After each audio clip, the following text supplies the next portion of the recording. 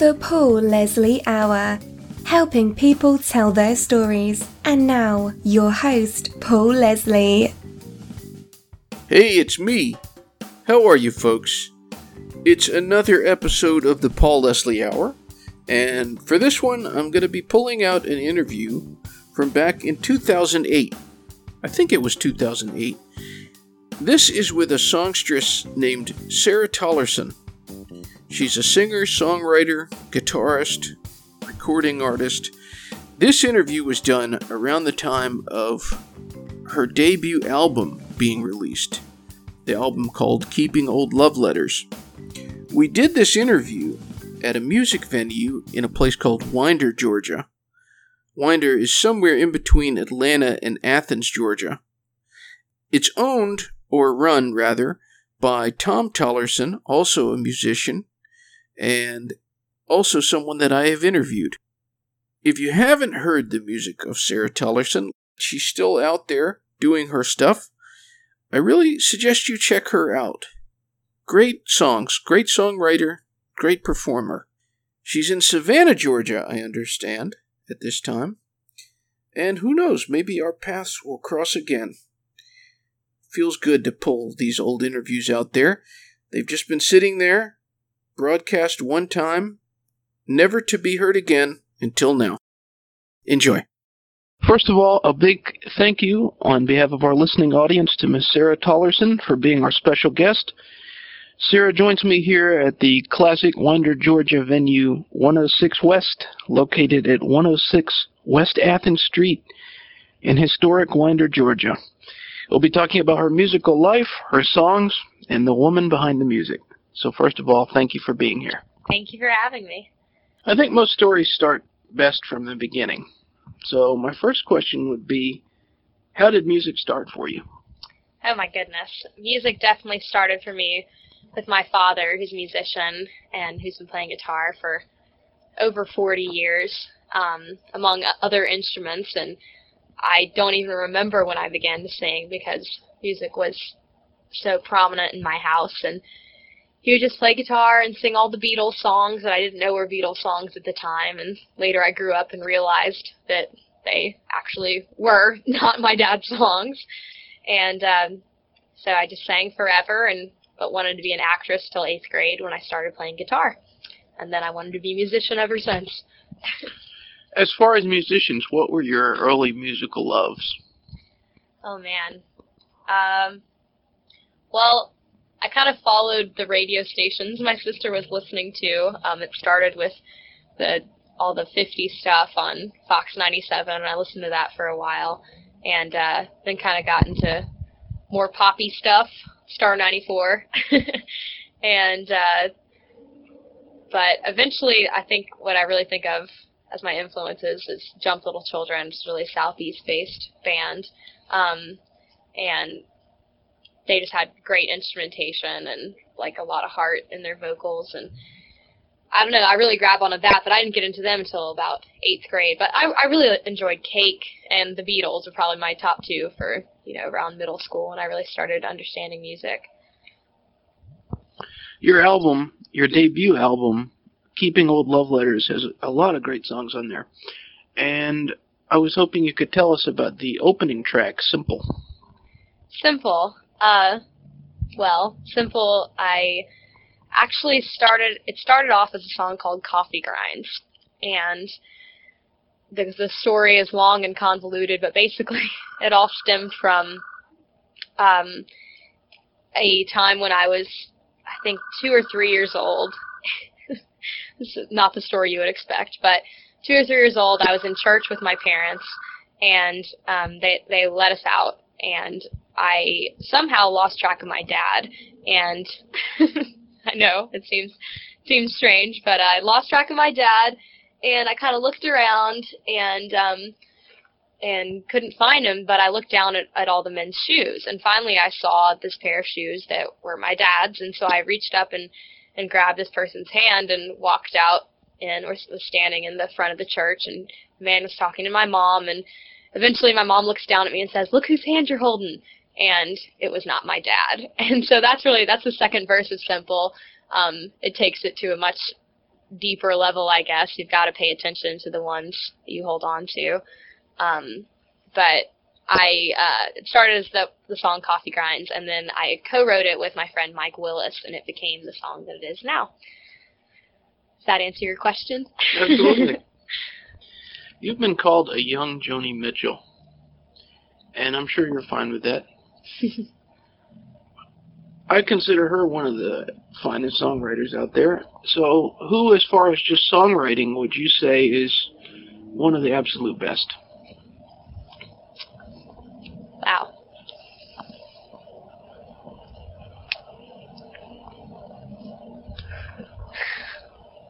It should be easy. Just come up. Honestly, one of my favorite songwriters that I've encountered, or most of my favorite songwriters right now, are people I've come across at Berkeley, and the person I co-wrote with, Mike Willis. Just really any songwriting that really comes from the heart. I really love Damien Rice. Counting Crows, that should have been my number one answer. The lyrics, the Counting Crows songs are just amazing, and so much heart in that. So, I don't know, just that's the most important thing. I have to agree. I think Counting Crows is a very underrated band. Definitely. Definitely had some great songs. Have some great songs. You just mentioned Berkeley. When you're not in Winder, Georgia, you're also up there in Massachusetts, and I really love Boston. What have you found the music scene to be like up there? Oh, goodness. So far, the music scene has been somewhat of a challenge because it is very flooded with a lot of people like me, and it's going to a music school. It's harder to get your own friends interested to come out to the shows, which, it's just all part of it. You're not a novelty when all of your friends are musicians. But I mean, there's definitely plenty of places to play. It's just a matter of getting people there. It's a little more difficult, but I definitely enjoy the city. The title of your album, Keeping Old Love Letters, I think that's kind of a nostalgic, kind of almost melancholy title. So how'd you decide on that title? Well, that was fun.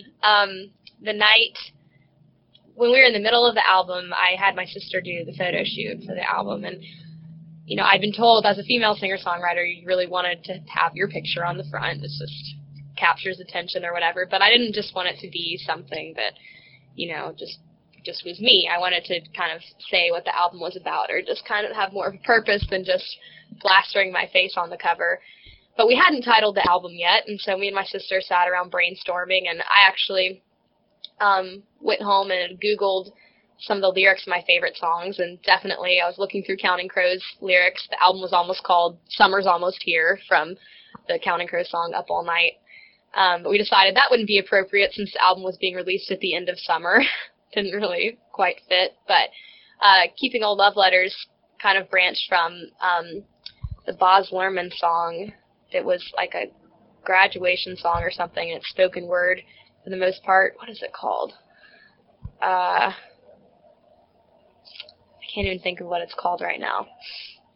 But he says, keep your old love letters and throw away your old bank statements. And so my sister was like, keep your old love letters, that's great. And we shot the cover and everything. And then I told my band about the title, and then they thought it kind of sounded like you were telling the guy to just, keep your old love letters. Like, I don't want those. And I was like, oh, no, that's not what I mean at all. I mean, hold on to, all the love you receive and everything. And so one of them suggested keeping old love letters. And so it just all kind of fell together, and we got the cover with the love letters on the front and me. The first time I saw you perform was at 106 West, and that's where this interview is taking place. And it's a very interesting place. The first time I went in there was the time you were having your release party performance for the new album, Keeping Old Love Letters. And it has a very interesting feel to it.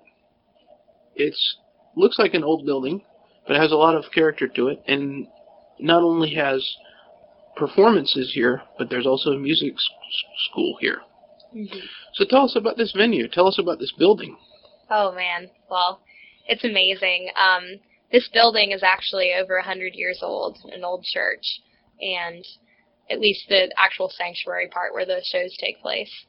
And the back, I'm not sure when that was added on, but basically my parents just always had a dream of owning a music venue, and when I was about to go into 10th grade around 2001, 2002, somewhere in there, they decided to buy the place, and they started hosting shows here every week, and eventually it became a studio for my dad to pass on his wealth of knowledge.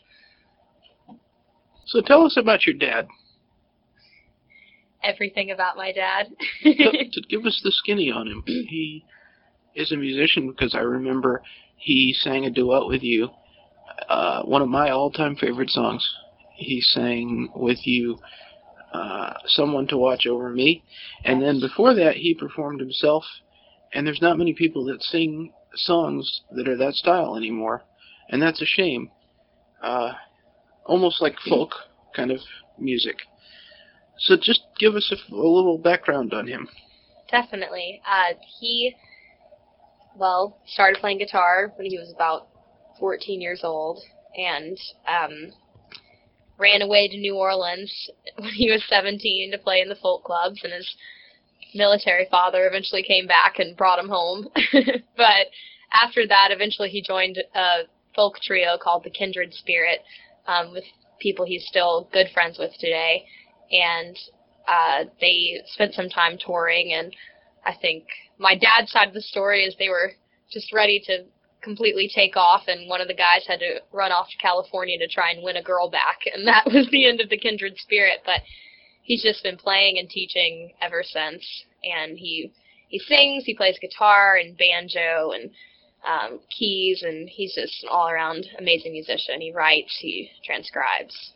It's definitely my inspiration. My favorite song on the album is I'll Sneak Away.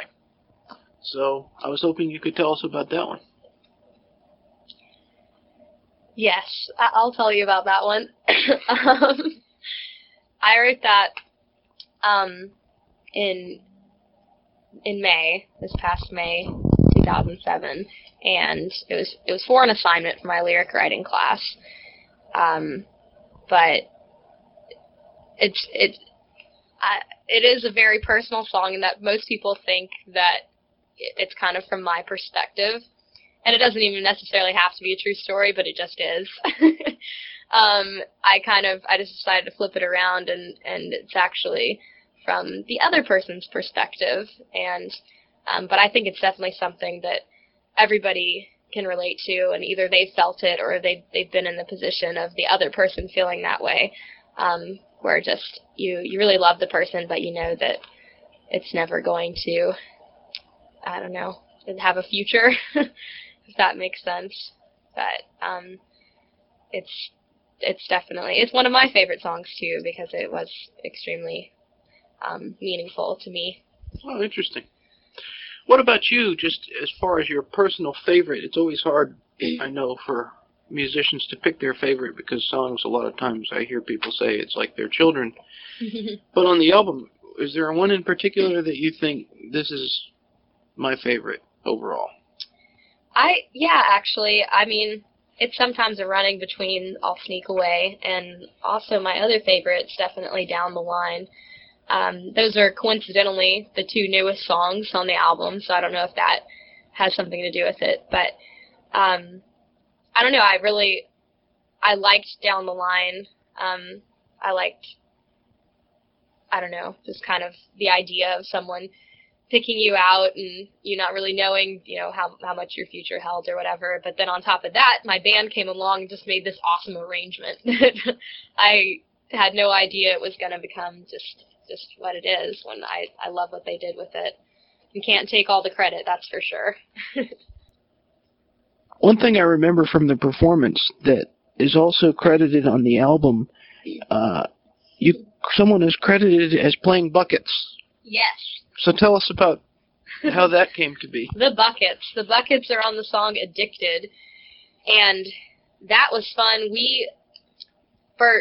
the time that song's been born, we've been playing that. My guitarist plays acoustic while I just sing, or if I'm playing a solo show, I'll just play the guitar.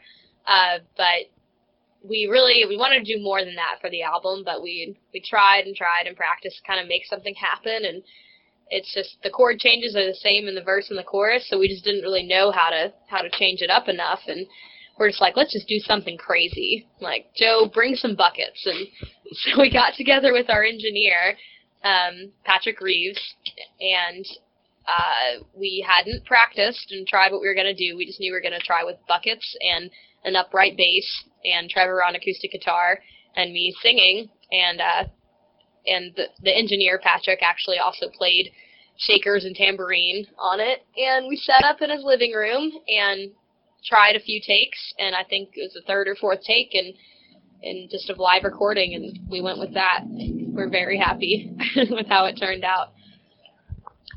Another song I wanted to talk about from the album is Better.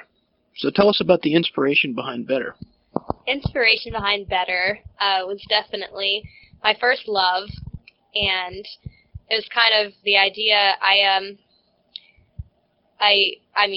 I fell in love when I was 16, and so I didn't have too much experience before then, but I'd always kind of, had some sort of idea of what I thought being in love was going to be like or whatever, and I was totally blown away when I actually did fall in love, and so the line, "You're so much better than the man I made plans for," is not about anyone real, it's just about the fictional person that, I had in my mind that was going to come along and sweep me off my feet, and the real thing turned out to be so much better.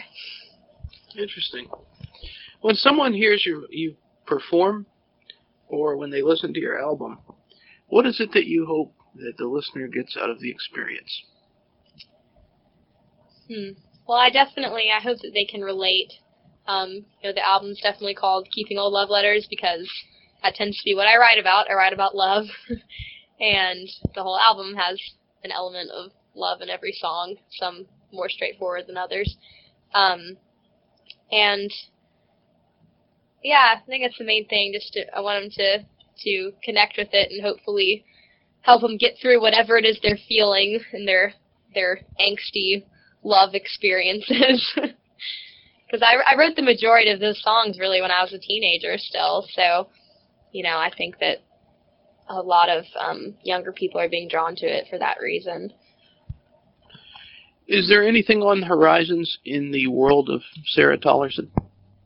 Anything on the horizon? Well, I'm going to graduating college in August, and then I'll move on to the next city from Boston, and I'm thinking it's really between the big ones, New York or Nashville or LA, and I like the idea of Nashville because it's close to home, and I like the idea of New York because it's so close to my Boston boyfriend. So LA is kind of third on the list, but it's really just graduate and start promoting, start getting out there as much as I can.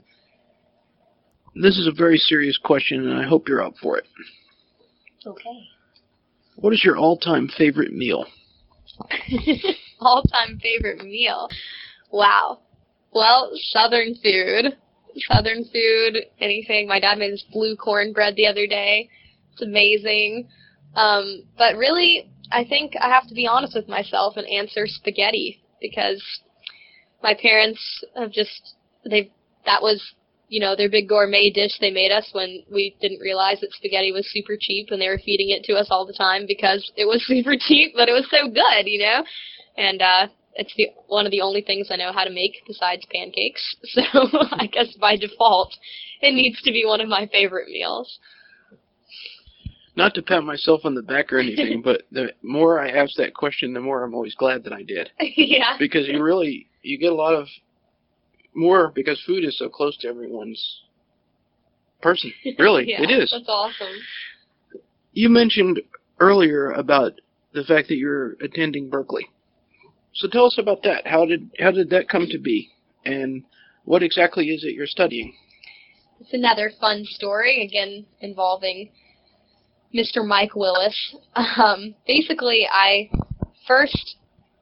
senior year when I was trying to decide where to go, I was researching music schools, and I saw Berklee, and immediately, without even really researching it, just saw the price tag and turned away, because it's a private school and it's in Boston, so it makes it extraordinarily expensive, far beyond anything I could afford. So just kind of put my dreams aside and decided to go to UGA and go to the music school there. But in August, just a few days before I was getting ready to go, I met this man, Mike Willis, a musician at Eddie's Attic, and he came out and played at 106 West, and then he saw me perform also, and he asked me what I was doing for school, and I told him, I'm going to UGA, I'm so excited, I'm going to be a music major, and he's like, don't go. Just don't go, you're going to hate it. And I was like, what? And I was kind of offended, and I was like, who's this guy? Thinks he knows what I'm going to like, and he's like, I did the same thing. I went to UGA. I was a voice principal, and I hated it. I went to Berklee College of Music. Go to Berklee. I was like, I can't go to Berklee. Like, it's so expensive. And John Mayer went there, and all these amazing people went there. I couldn't possibly go there. And he's like, no, trust me, you could go. You're definitely talented enough. So I still kind of pushed it aside, but I went to the music school, and I definitely liked my experience there and learned a lot. But it just was so classically oriented, and that's not what I was interested in. I wanted to write original music and be able to perform it and do it in school. And so I just mentioned this to my voice teacher one day, and I remember the day, November 30th, I guess that would have been 2004, and she was like, yes, I've been wondering when you were going to notice. Like, you don't belong here. Go to Berklee. You belong at Berklee. I'll do anything I can to help you get scholarships and whatever. So since that day, I just made it a goal to try and figure out how to get there, and got a scholarship, got mad loans, and went up in January 2006 after I'd gotten a good amount of gen eds out of the way. So that's basically it. I'd like to tell everyone out there to please check out Sarah Tollerson on the web. Her website is www.sarahTollerson.com, and you can find out all about her and her album Keeping Old Love Letters. But before we go, I have one last question. Since this broadcast is going out all over the world, what would you like to say to the world? Say to the world? Wow, that's big stuff. Please listen to me, and I'll love you forever, and I'll love you forever even if you don't. But, I don't know. I'll keep writing as long as people keep listening. That's about it. Well, keep doing what you're doing. And I don't believe in luck, but I think that we make our own luck, and I think you're going to do very well. So keep writing songs and keep performing, because this is obviously what you were meant to do. Thank you. All right. Well, thanks again. Thanks for having me. The Paul Leslie Hour is hosted, produced, and written by Paul Leslie for Lifestyles Entertainment and Media. The Paul Leslie theme song composed, recorded, and produced by Jeff Pike. Outro music composed, recorded, and produced by John Goodwin, originally appearing in the short film Malukas and Vulnerable Jelly Things. Please consider subscribing to the Paul Leslie Hour, and if you like us, give us a review. It'll help other people to find this content. All past interviews are also available on YouTube. For more information, you can visit thepaulleslie.com, and be sure to follow us on Facebook, Instagram, and Twitter @ThePaulLeslie. Thanks for listening. Be good.